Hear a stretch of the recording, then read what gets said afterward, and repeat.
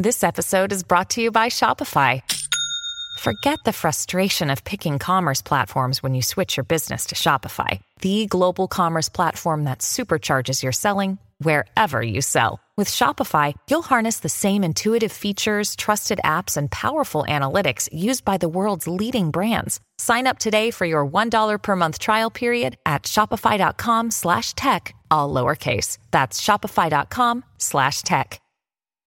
When you need mealtime inspiration, it's worth shopping Kroger, where you'll find over 30,000 mouth-watering choices that excite your inner foodie. And no matter what tasty choice you make, you'll enjoy our everyday low prices, plus extra ways to save, like digital coupons worth over $600 each week. You can also save up to $1 off per gallon at the pump with fuel points. More savings and more inspiring flavors make shopping Kroger worth it every time. Kroger, fresh for everyone. Fuel restrictions apply.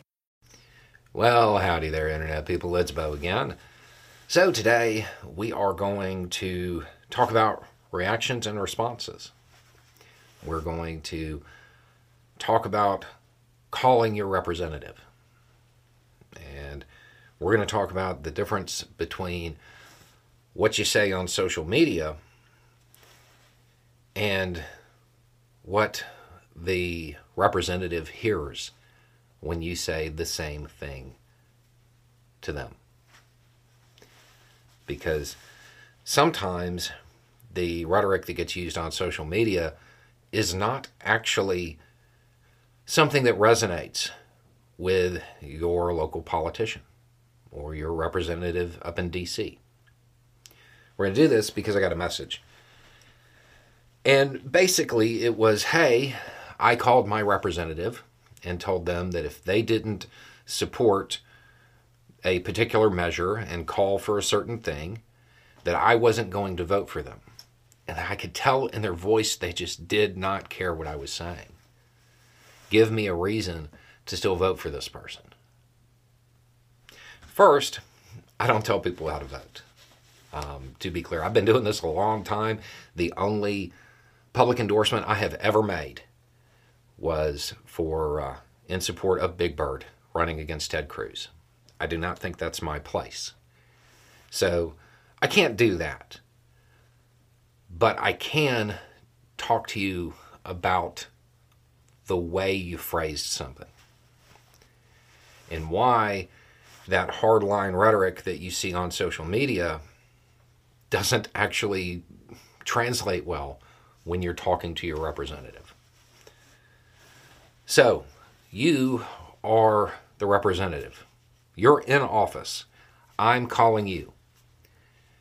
And I say, hey, you have to support cloning dinosaurs or I'm not going to vote for you. You, as the representative, you can look at me one of two ways. Either I'm serious when I say that, or I'm not. If I'm not serious, well, it doesn't matter. I'm irrelevant.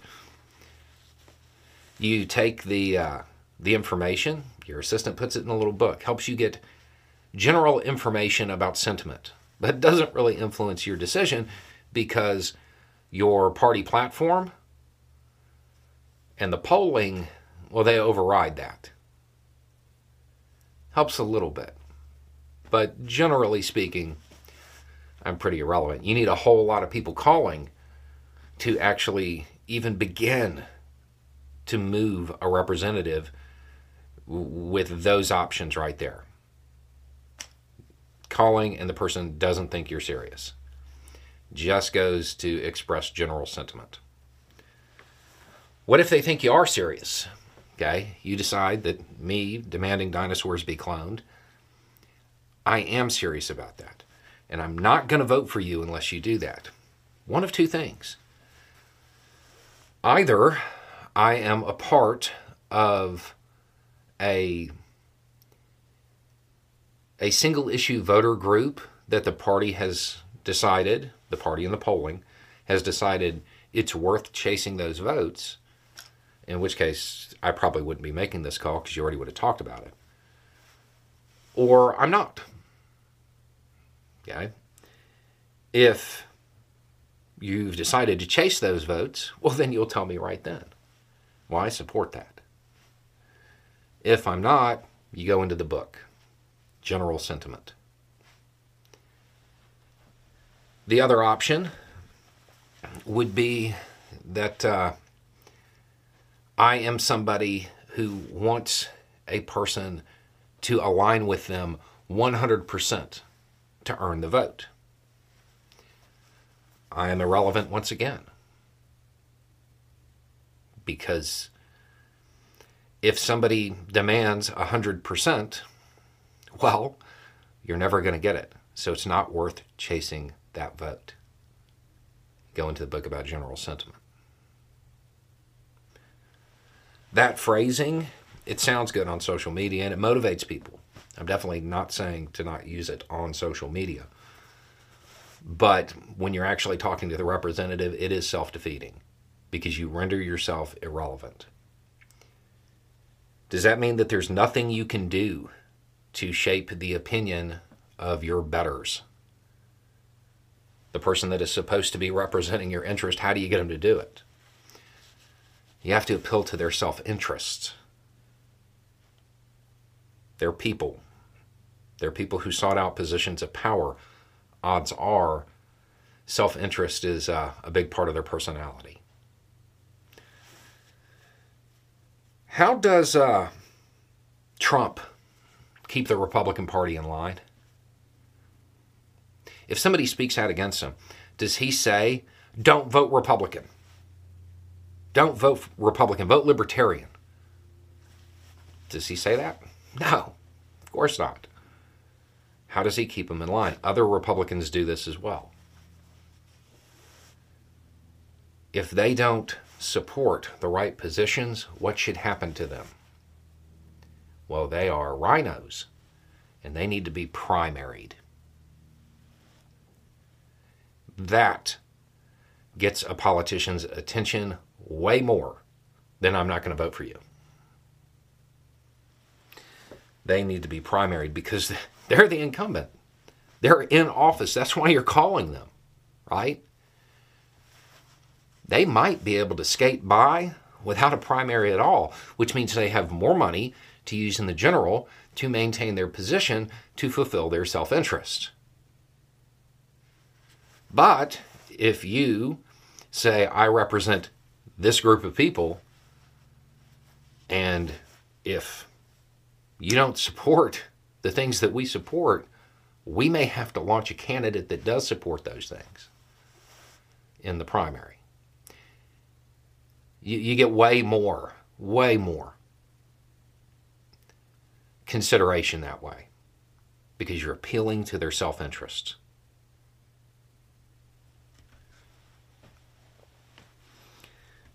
The problem with this, and this is where it falls apart for a lot of people, not voting for somebody, that's easy. That's easy. Getting involved in running a super progressive candidate in a primary, that's hard. One is way more effective than the other, though. If you look at the way MAGA controlled the Republican Party, you're going to find out that a whole lot of it was due to their threats of primarying other Republicans. Look at the commentators. Look what they say. But more importantly, look what they did. They followed through with it. Some of them actually won. They followed through with it. The representative democracy that exists in the United States, it is advanced citizenship. Voting once every 4 years, once every 2 years, it's not enough. Not if you really want your voice to be heard. Don't say, I'm not going to vote for you unless you do X, because they don't care. You're irrelevant.